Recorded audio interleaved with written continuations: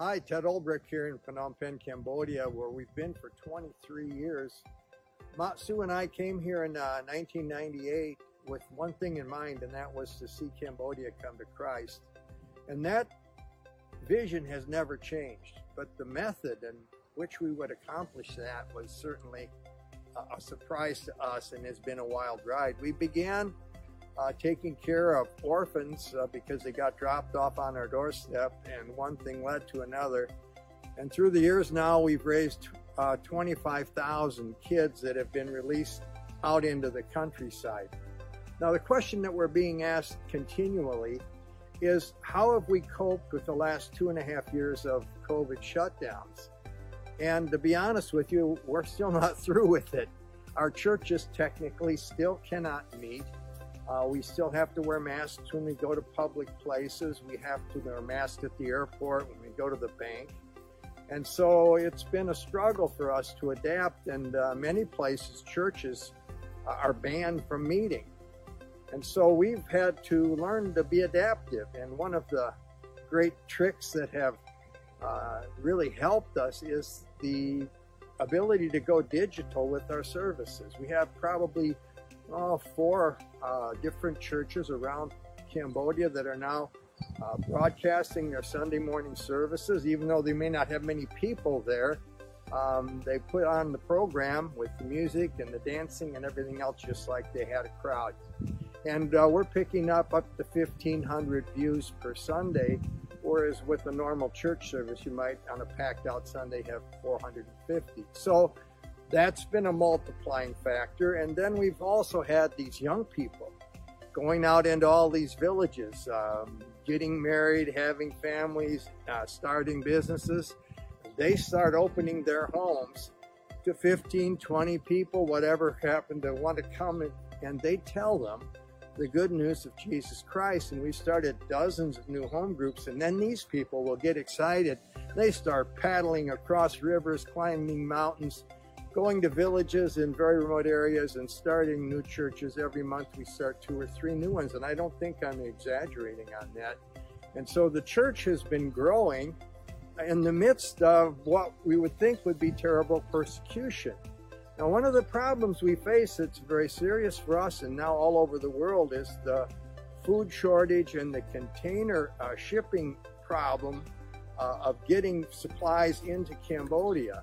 Containers were so expensive last year in 2021 that we had to quit bringing foreign donated food supplies to help our orphans, which means that everything we feed our kids, we have to raise locally. And that's really cost us. It's not that we don't like free food, it's the freight is so high. And now, because of all the draconian lockdowns and sanctions all over the world, India, Russia, Ukraine, China has been hoarding grain supplies all over. They've got excess. They will no longer export fertilizers or grains from these countries. And so now we're facing worldwide potential famine.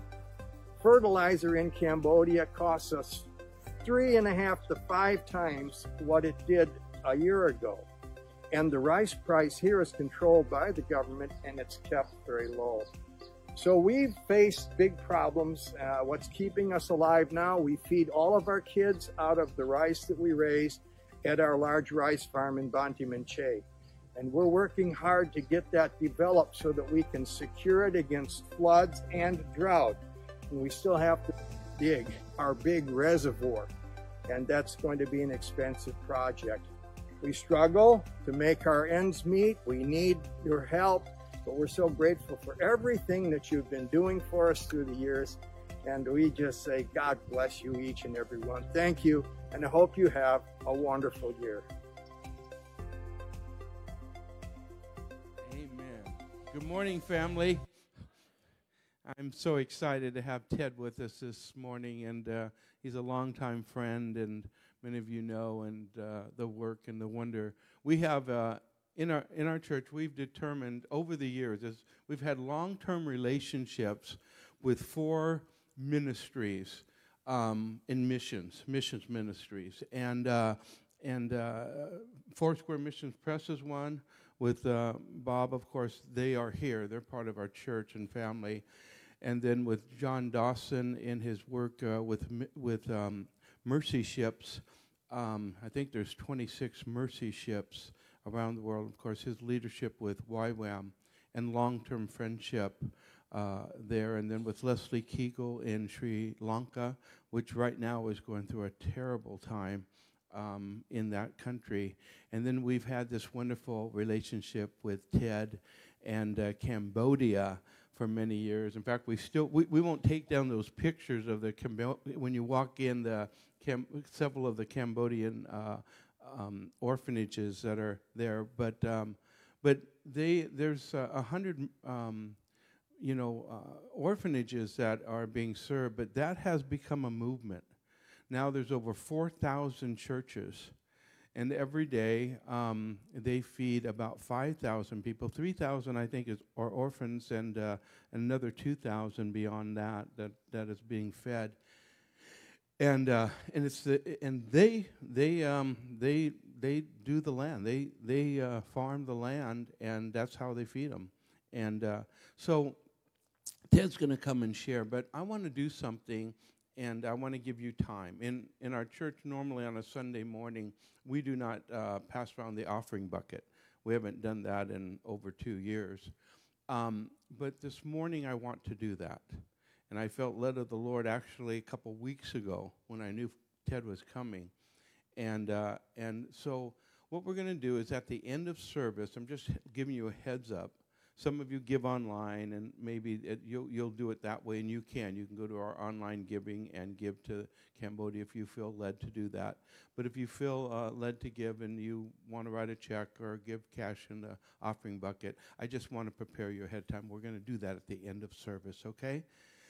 Ted's ministry, wow, you just have to say it's supernatural. It is supernatural. Him and his wife go to Cambodia, and children are dropped off at his doorstep, and now you've got thousands and thousands of people. And young people who have grown up, and they're business people in the nation. They've grown up in all of that. I don't need to take any more of his time, but would you give a real warm Cornerstone welcome to Ted Albrecht as he comes?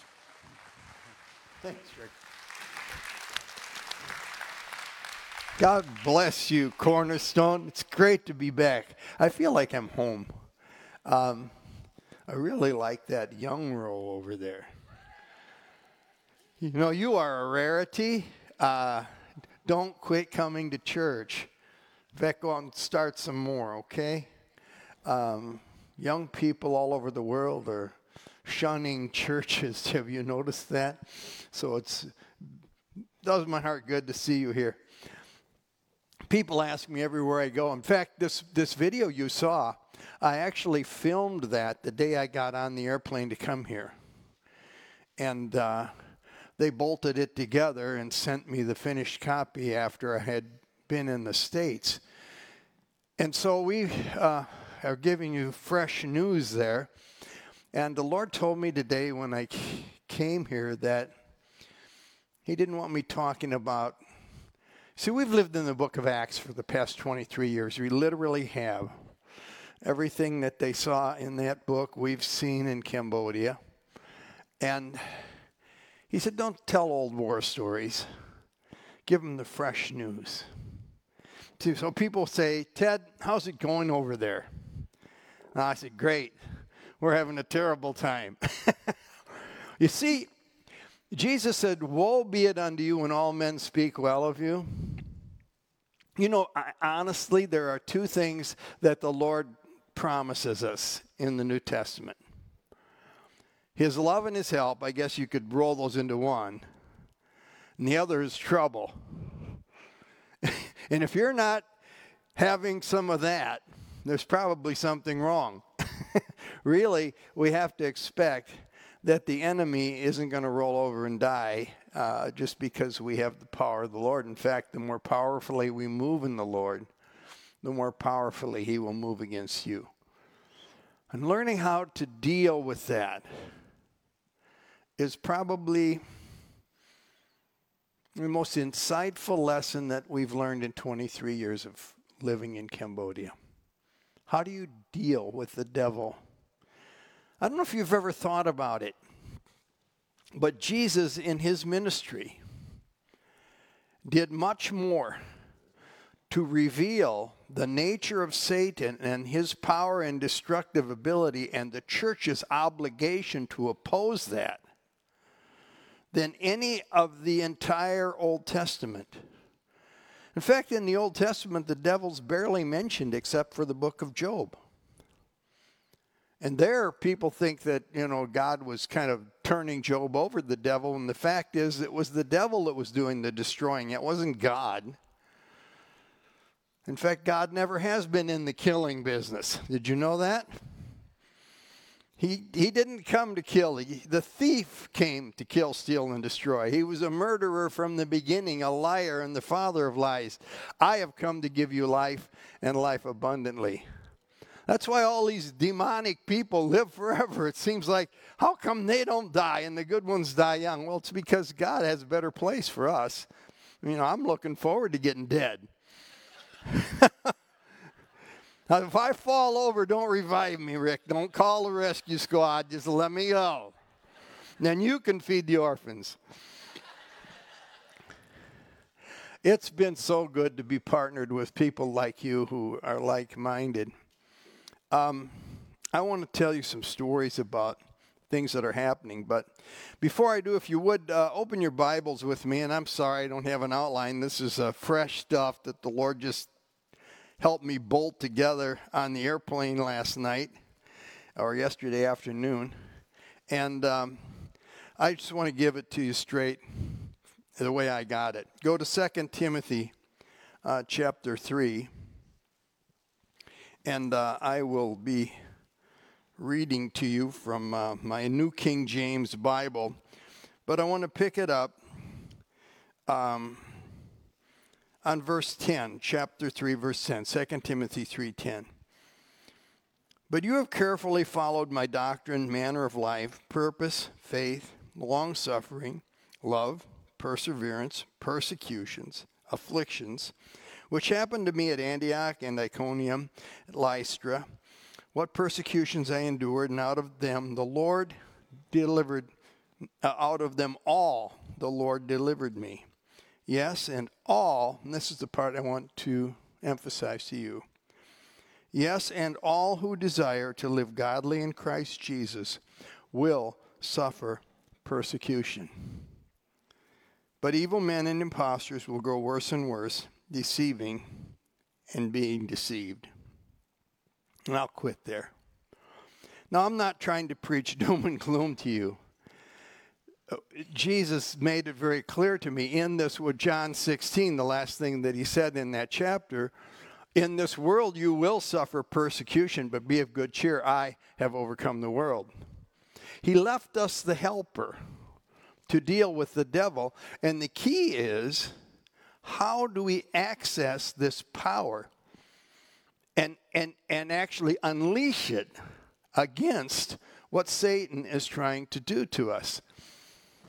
It's amazing how Paul faced opposition from people who would start out good and go rotten. He wound up turning a couple of them over to the devil for the destruction of the flesh. Now, that's a very interesting proof text right there. If God was in the killing business, or if God was in the business of spanking sinners in this life, why didn't he turn them over to God to kill them and smack them around a little? Because God doesn't do that. He has come to see us saved. His desire is that all men come to the knowledge of the truth, not that they get smacked around and sent to hell. And it's too bad that much of the church is focused on that. I just finished one of those 1,000-page books on Martin Luther. There are a lot of things I'd like to fight with Martin about when I get to heaven. But one of the things he said that just every time I think about it is, just, whoa, baby. He said, one of his famous quotes is, sin and sin boldly. Now, I'm not an advocate of sinning, okay? I don't think Martin was either. But what he was saying was, too many Christians spend their entire Christian life trying to resist sin and fight against the temptations to sin, and they focus all their energy against what the devil is trying to do to them and fighting that off, and they don't push forward and expand the kingdom of God. They don't move by faith, they move by fear. So quit being afraid.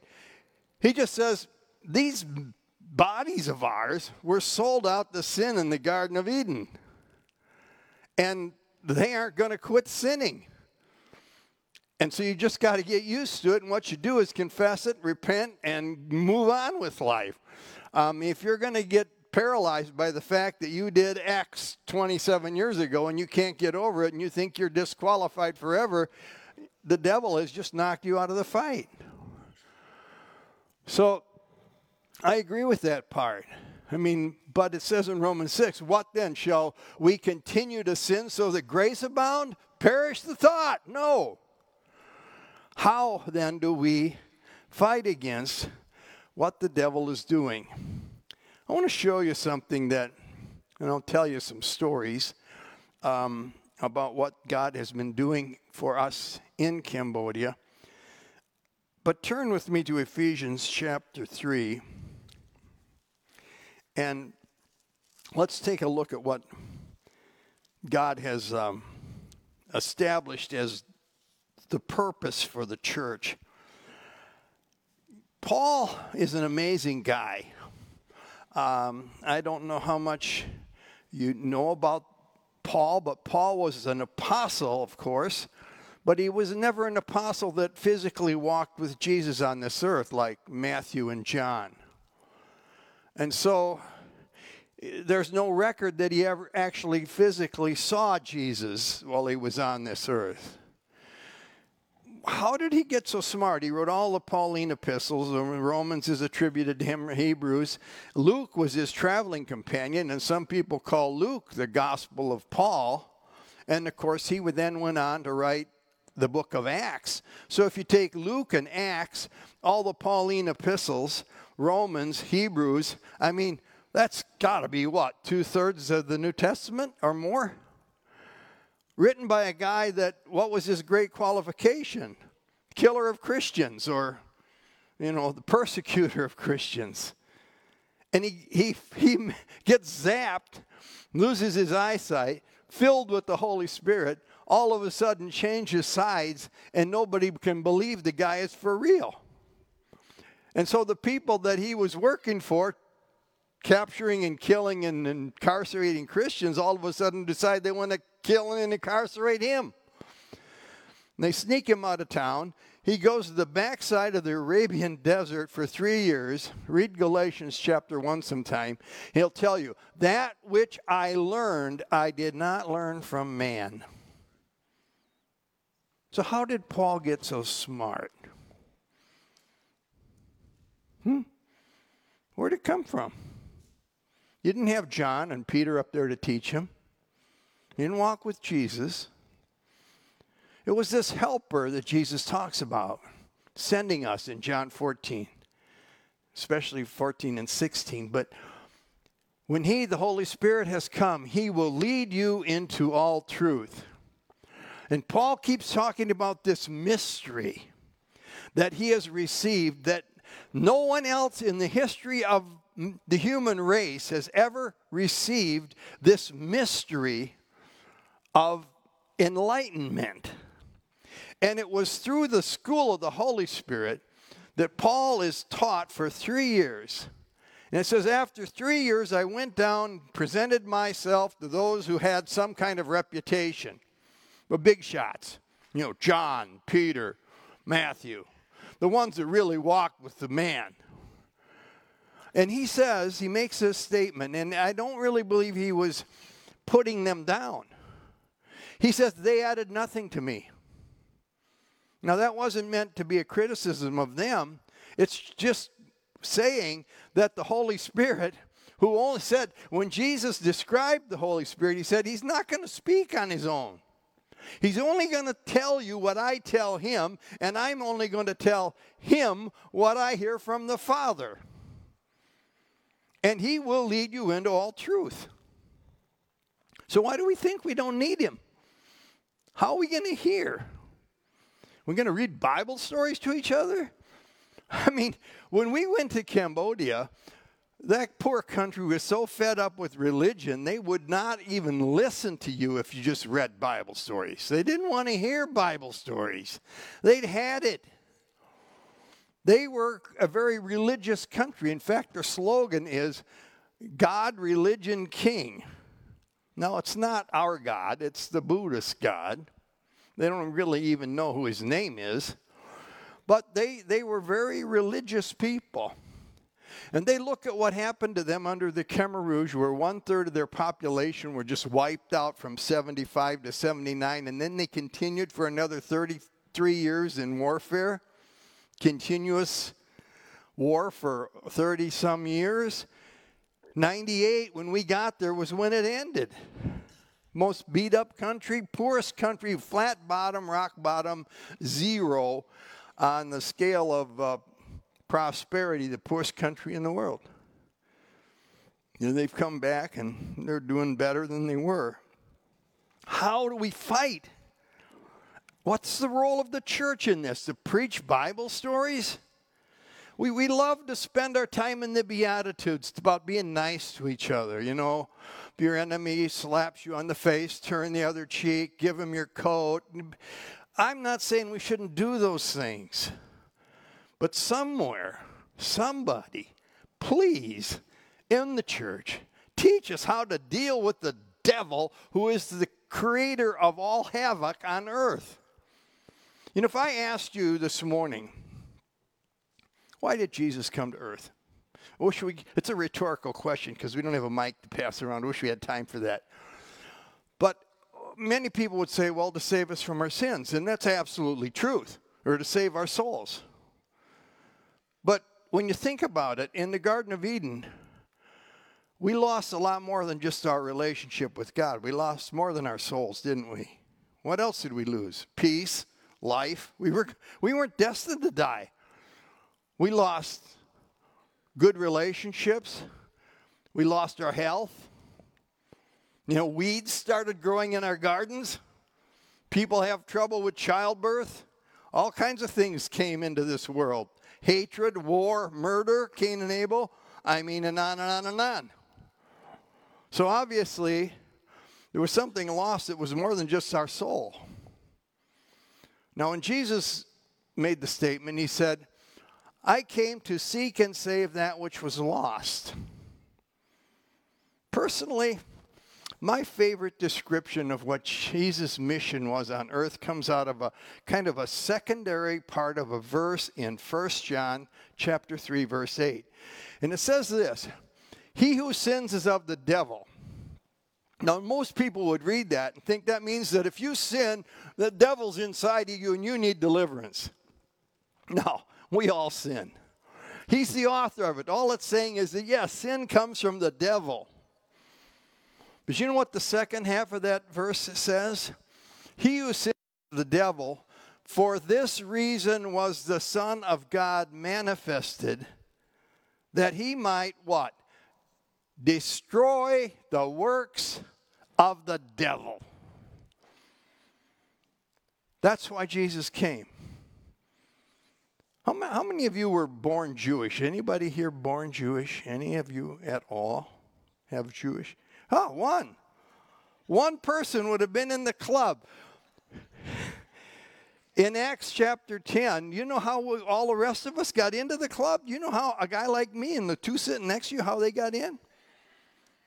Acts chapter 10, you ought to read it sometime. Peter, he's speaking. A bunch of Gentiles have come over. He's had this vision of the sheet with all the dirty animals in it you can't eat. And he's speaking and he said in Acts 10:38, how God anointed Jesus Christ of Nazareth with the Holy Spirit and with power, who went about doing good and healing all who were oppressed of the devil, for God was with him. And as these Gentiles that have come over to visit hear that, all of a sudden, they start speaking in tongues. These Jewish believers that thought they had this exclusive Christian club, Well, what are we going to do now? These people that we think are unclean are using the same language that God gave us. I guess we better baptize them. And so here we are. Because they spoke in tongues and they received the Holy Spirit. I want to show you something really strange. Well, I really wanted to get into this. I'm going to get you into Ephesians 3.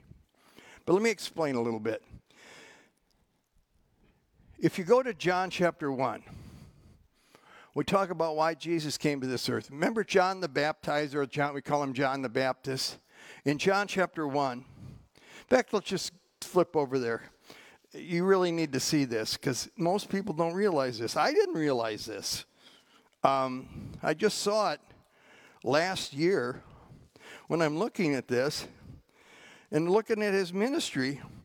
And in the 29th verse of John 1, John the Baptist says, the next day John saw Jesus coming toward him and said, behold, the Lamb of God who takes away the sin of the world. This is he of whom I spoke. After me comes a man who is preferred before me, for he was before me. I did not know him. What? Here's cousin John. I mean, they're dancing he's dancing in his mother's womb when he meets Jesus when he's just a few weeks old. Remember the Christmas story, Elizabeth and Mary?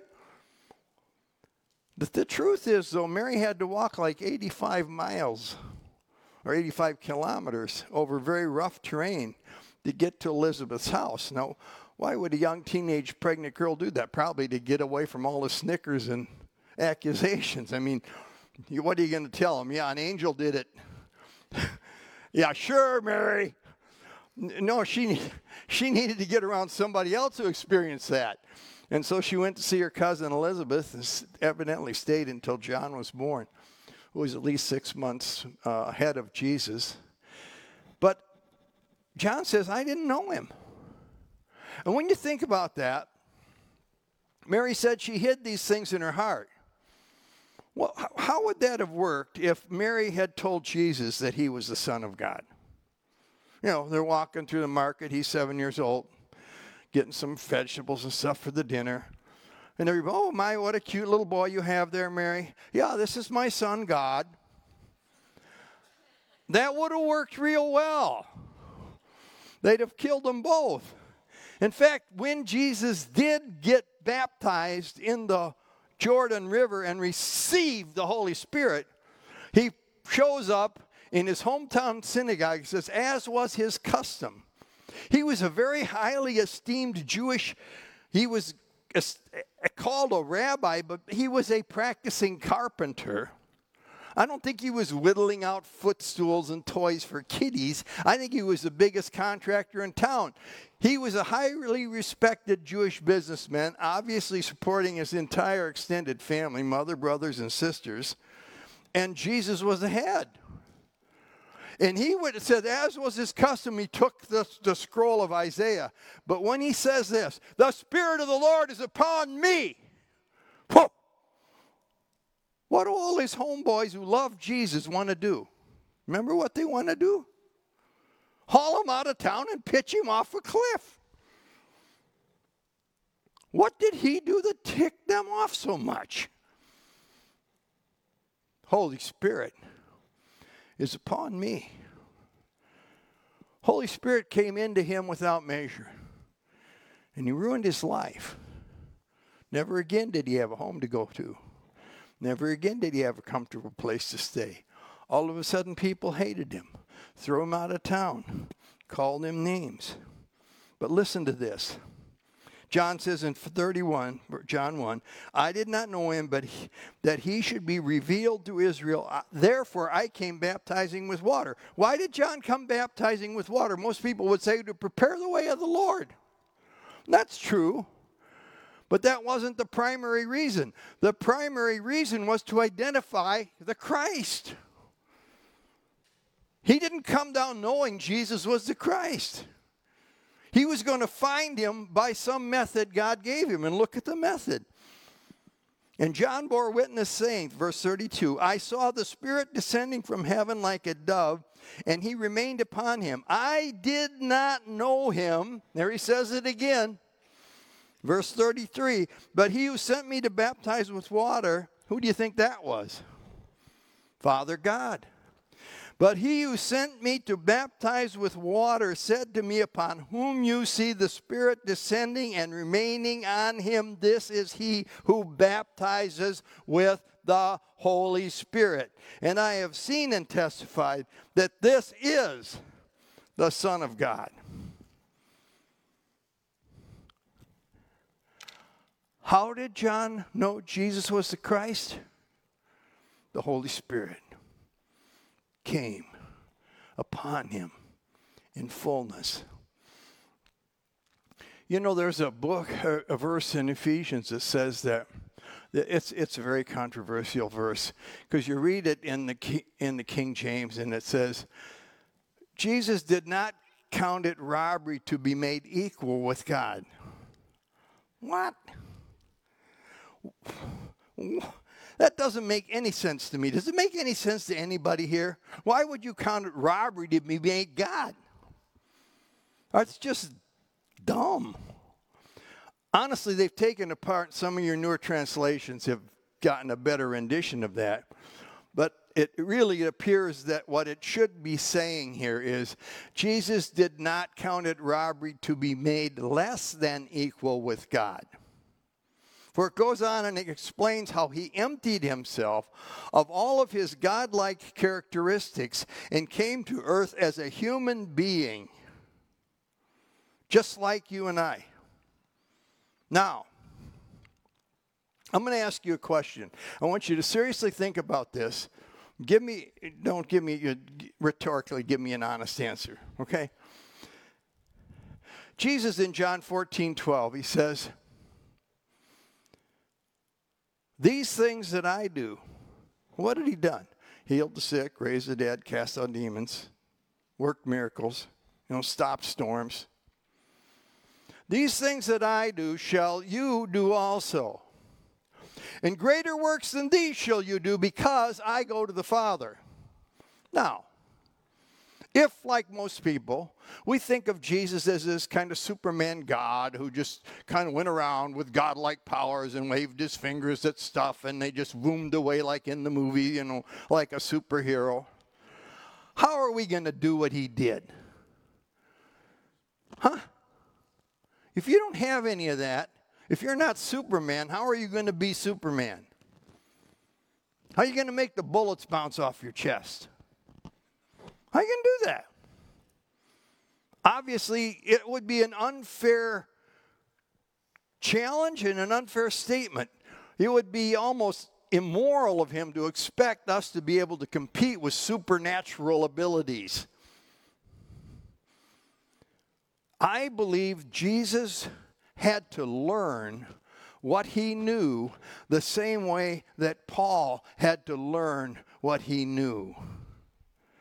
Jesus never worked a miracle, never cast out a devil, never healed a sick person until after he received the Holy Spirit, and then he turned the world upside down. And why was he always sneaking off by himself to pray? He picks these 12 guys out, and in chapter 8 of Luke it says he takes them with him to all the cities that they're about to visit, and he demonstrates the kingdom of God. Heals the sick, raises the dead, casts out devils, and he takes various women and other people who've been either delivered of demons or healed of diseases to give testimony.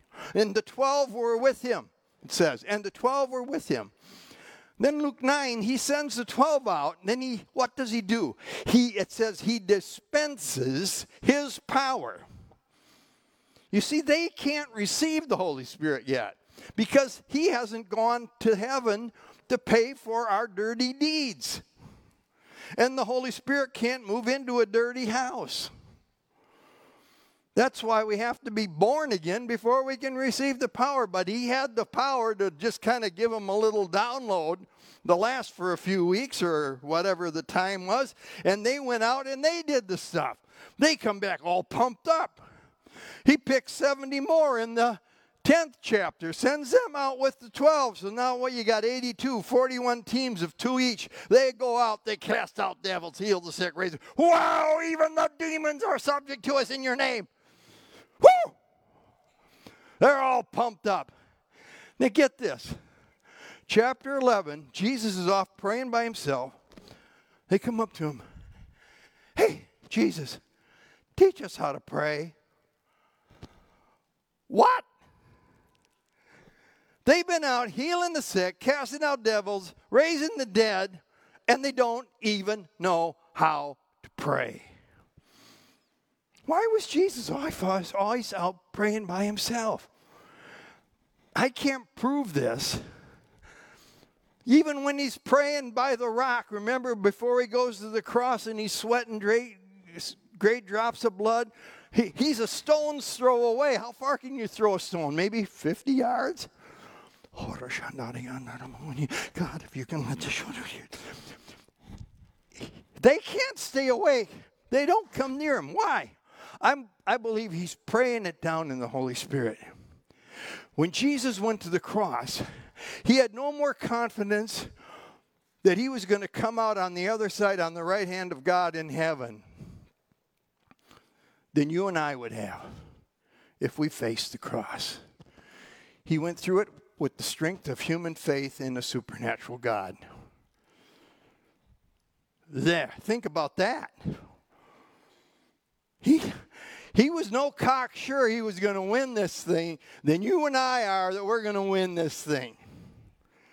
We walk by faith. That's the kind of God we serve. That's the God who knows how strong we are. It says he learned obedience by the things he suffered. Huh? How did Jesus learn obedience?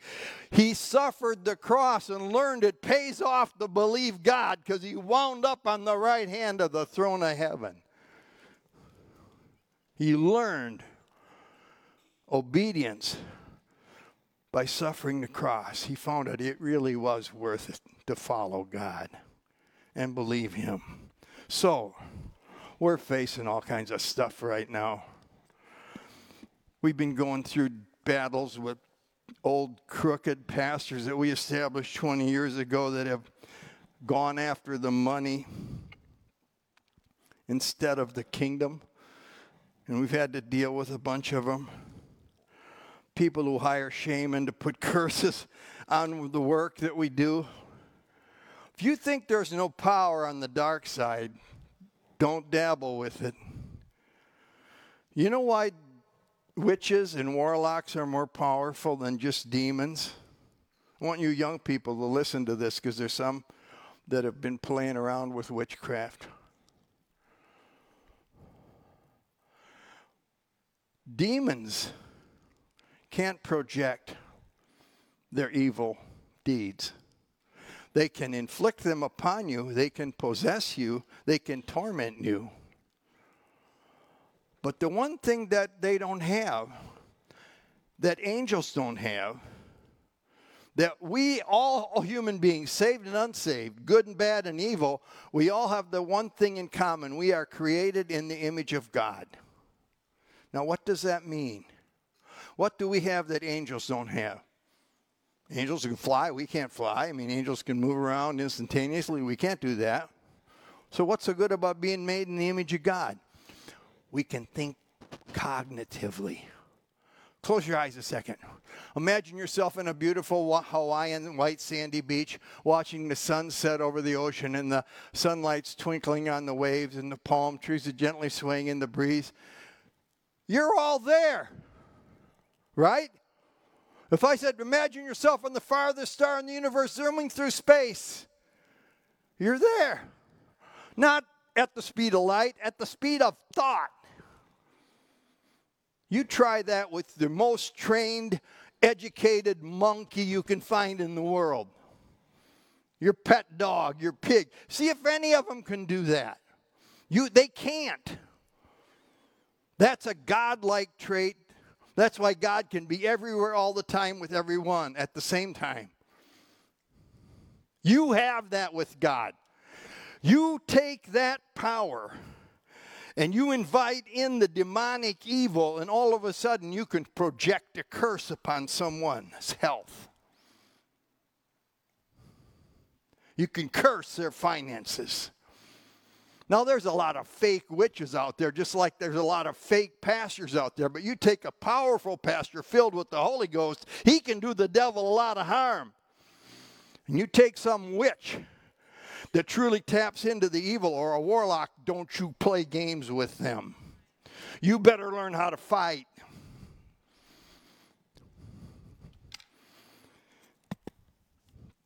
I'm going to close this out. How much time I got left, Rick? About 10 minutes? All right.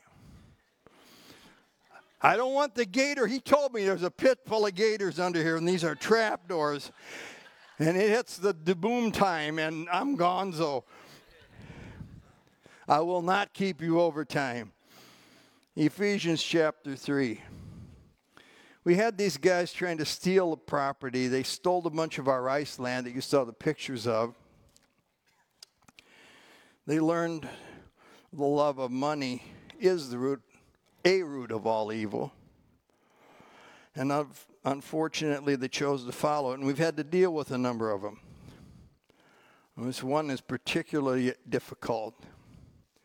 But it says to me, or here in chapter 3 of Ephesians, I'm just going to read to you, I guess the best place to start is the 3rd verse. And this is Paul speaking. How that by revelation he made known to me the mystery, as I have briefly already written. Now, Paul talks about the mystery in 1 Corinthians chapter 14, when he says, he who speaks in an unknown tongue speaks mysteries unto God.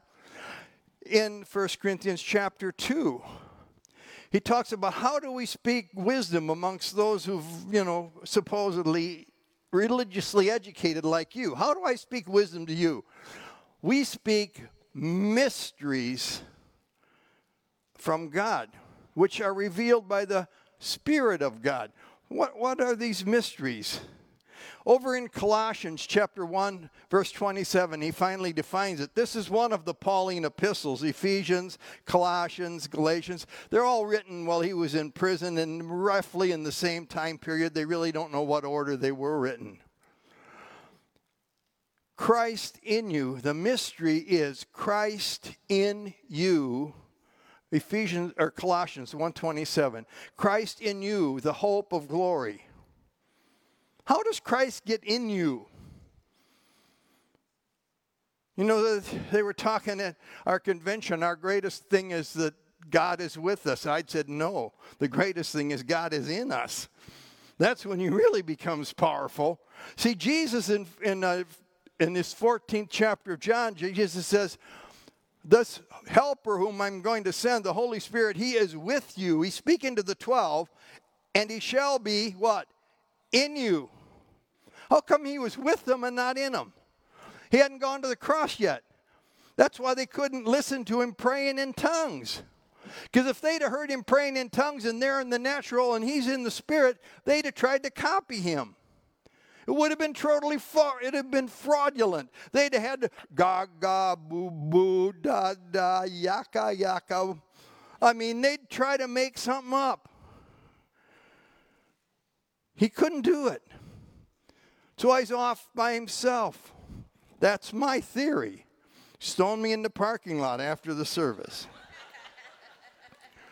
So this mystery, what's he say about it? I'm going to skip down. It says, look, which, in verse 5, this mystery, the subject is the mystery, which in other ages was not made known to the sons of men, as it has now been revealed by the Spirit to his holy apostles and prophets. What is this mystery? Christ in us, the hope of glory. Verse 8, I'm skipping through stuff. You can go back and read the whole thing. To me, Paul, who am less than the least of all saints. In other words, he realizes he's not one of the guys that walked with Jesus. This grace was given that I should preach among the Gentiles the unsearchable riches of Christ. And listen to this. This one is a corker. Verse 9. And to make all see what is, and I get mad at King James. He says fellowship. It really should be stewardship. And to make all see what is the fellowship of the mystery. Actually, it should be the fellowship is like you're having a party with the Holy Spirit. Fellowship is like, let's have ice cream in the foyer after church. That's not what they're talking about here. How do we steward this mystery? Stewardship is management. It's care of. It's the operating of. How do we handle the power and the management of the operation and the power of this mysterious thing we have, which is Christ in us, the hope of glory, which is the Holy Spirit who was with Jesus, but not yet in the disciples, but is now able to come into us because he already went to the cross. We're on the other side of Pentecost, and all we have to do is ask, and boom! The Holy Spirit is in me because he has appointed me. And that can be any one of you. And you can take the devil on. Yeah, he'll fight. He fought Jesus. Look at this. So to make all see, and I'm just going to say stewardship, not fellowship, okay? What is the stewardship of the mystery which from the beginning of the ages has been hidden in God who created all things through Christ Jesus? The Holy Spirit's been around. He was there at creation. We just didn't know how to get into him in the Old Testament. We didn't know how he was going to get into us. He couldn't because we were tarnished goods. But now that we've been born again, we are dead to sin and alive to Christ. He can move into us, and I don't care if you sinned last, and I don't care if you're sinning right now. Repent and get over it and move on in the power of the Holy Ghost. You're clean not because of the good deeds you do or the bad deeds you've done. You're not kicked out of the club because of that. You're saved by grace through faith. You're not going to get unsaved unless you renounce Jesus Christ, and you're really nuts if you do that. Which from the beginning of ages has been hidden in God who created all things through Christ Jesus. Now, here, why did we get this stewardship? This is the one. This is the zinger which I'm going to close on. To the intent that now the manifold wisdom of God might be made known by the church to the principalities and powers in heavenly places. Who are the principalities and powers in heavenly places? What did Jesus say?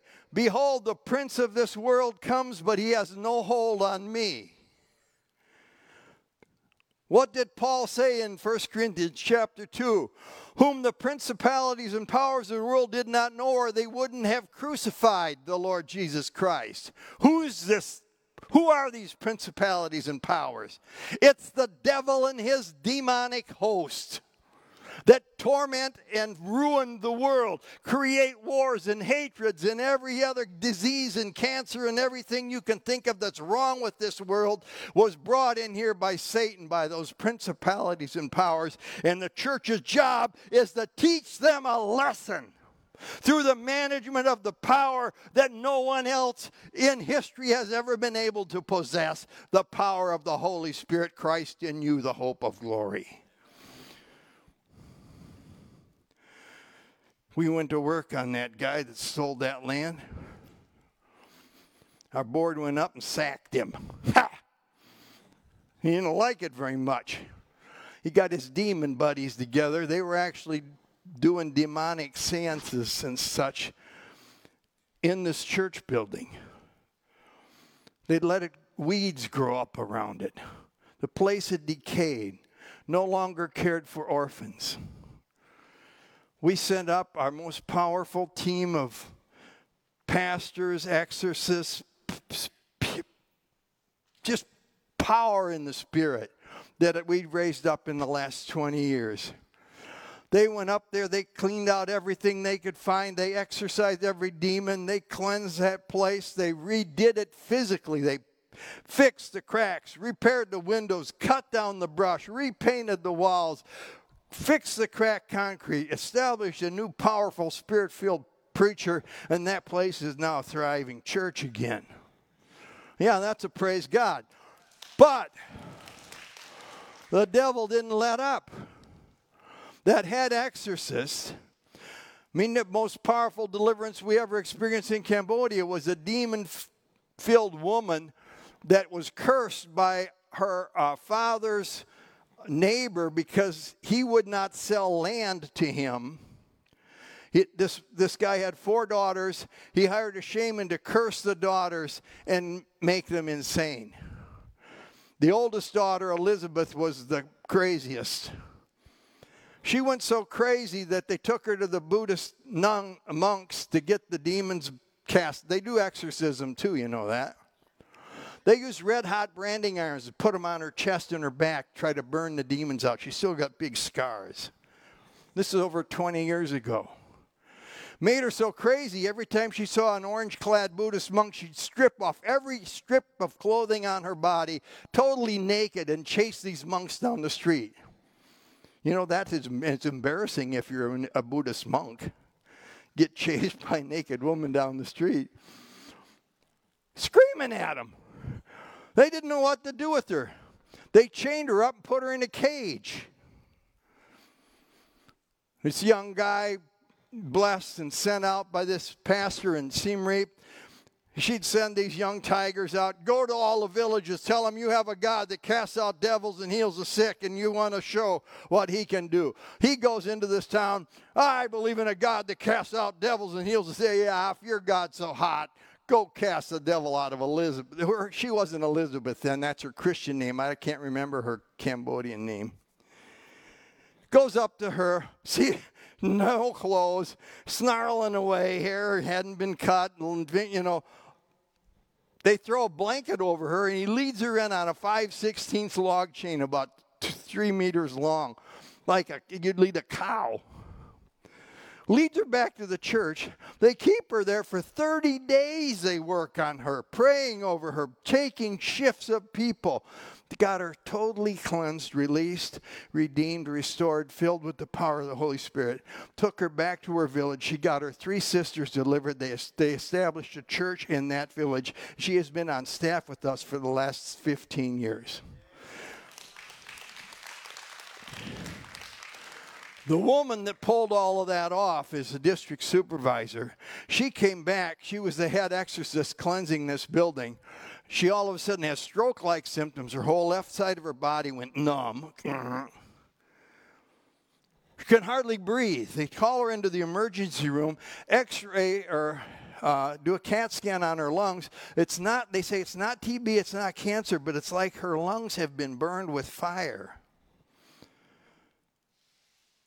Man, everybody in Cambodia praying for her. Savang. Prayed for her. She's totally healed now. I mean, dealt with that devil.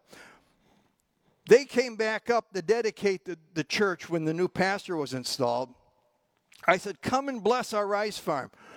We right now face terrible times. We can't import any food. Containers we used to get in for $3,000 a piece now cost us $15,000. We can't afford to bring free food over. So we have to raise it. But then the Chinese have stopped them exporting any fertilizer to Cambodia. All of our fertilizer came from China. What we used to get for $20 is now $150 a ton. 5-6 times more than it was. And we have to smuggle that in.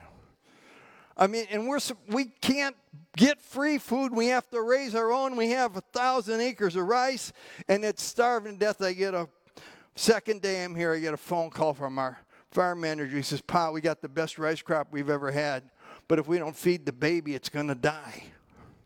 I know they're cursing that crop.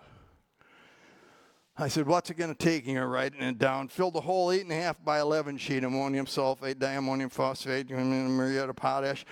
Get it all done, $132,050. You know what? Somehow, I was going to beg somebody to borrow the money. I would put all our land up for collateral. I'd do anything. The churches I've spoke at, we're at like $129,000 that they've given me in the last 3 weeks. My wife, she's speaking in Illinois. Last night he calls me, Papa, our 50-year-old rice mill that we have to use to process all the rice just died. The elevators are bucket thin, the paper thin, the walls are just leaking rice all over. The great big thing looks like a player piano. The shaker box that sorts out all the different sizes of rice is totally worn out. I said, okay, give me the bad news. What's it going to take? He says, I got to have $12,000. I said, oh, Paul Moak, give me some good news once in a while. I said, I'll see what we can do. And that's why I'm here. And I'm done. I'm out of time. I got to quit. God bless you and amen. Don't eat me, Gators. I love you. Thanks for having me here.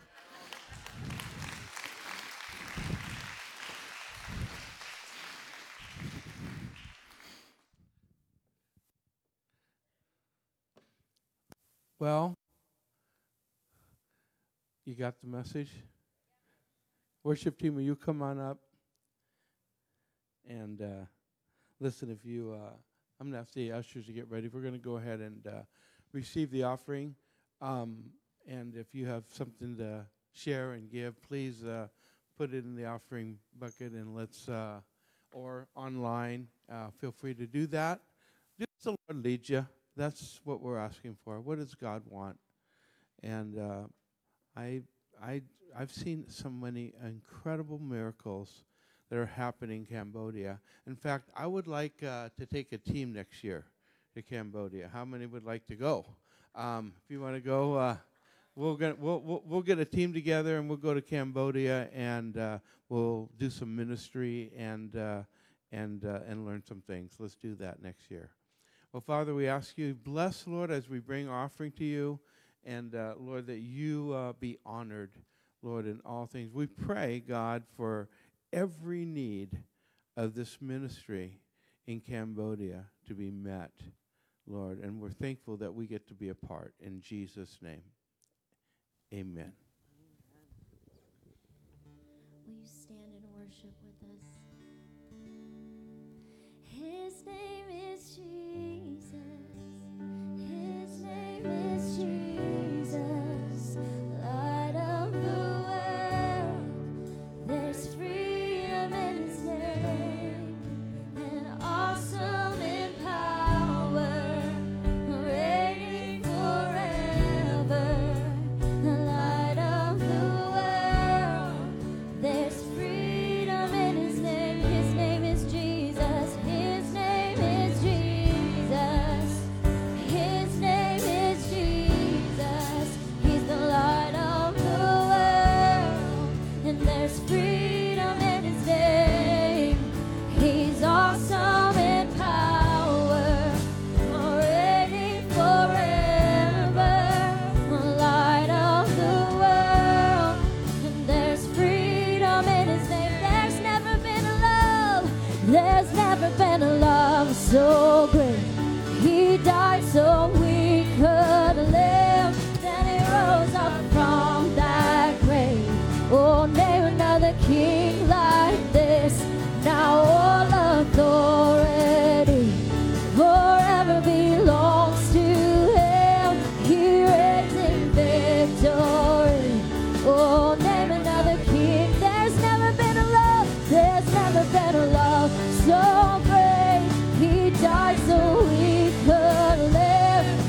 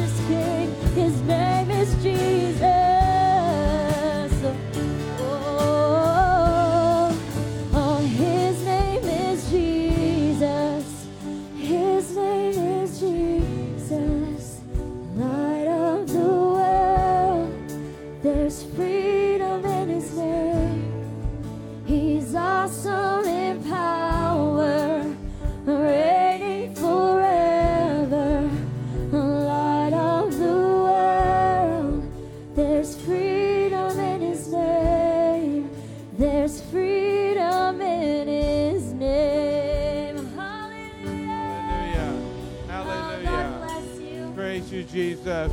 Listen, if you need prayer, we have some folks in the prayer room that know how to pray in the power of the Holy Spirit.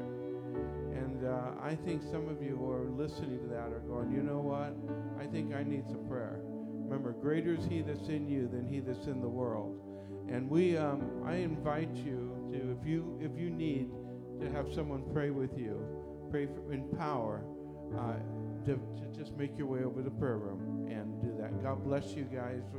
We'll see you this next week.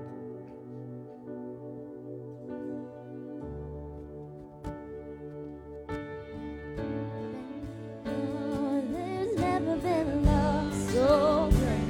He died so we could live.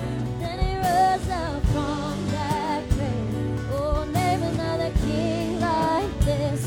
Now all authority forever belongs to him. He reigns in victory.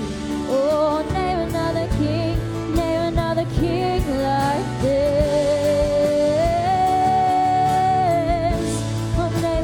King like this, no other name, 'cause his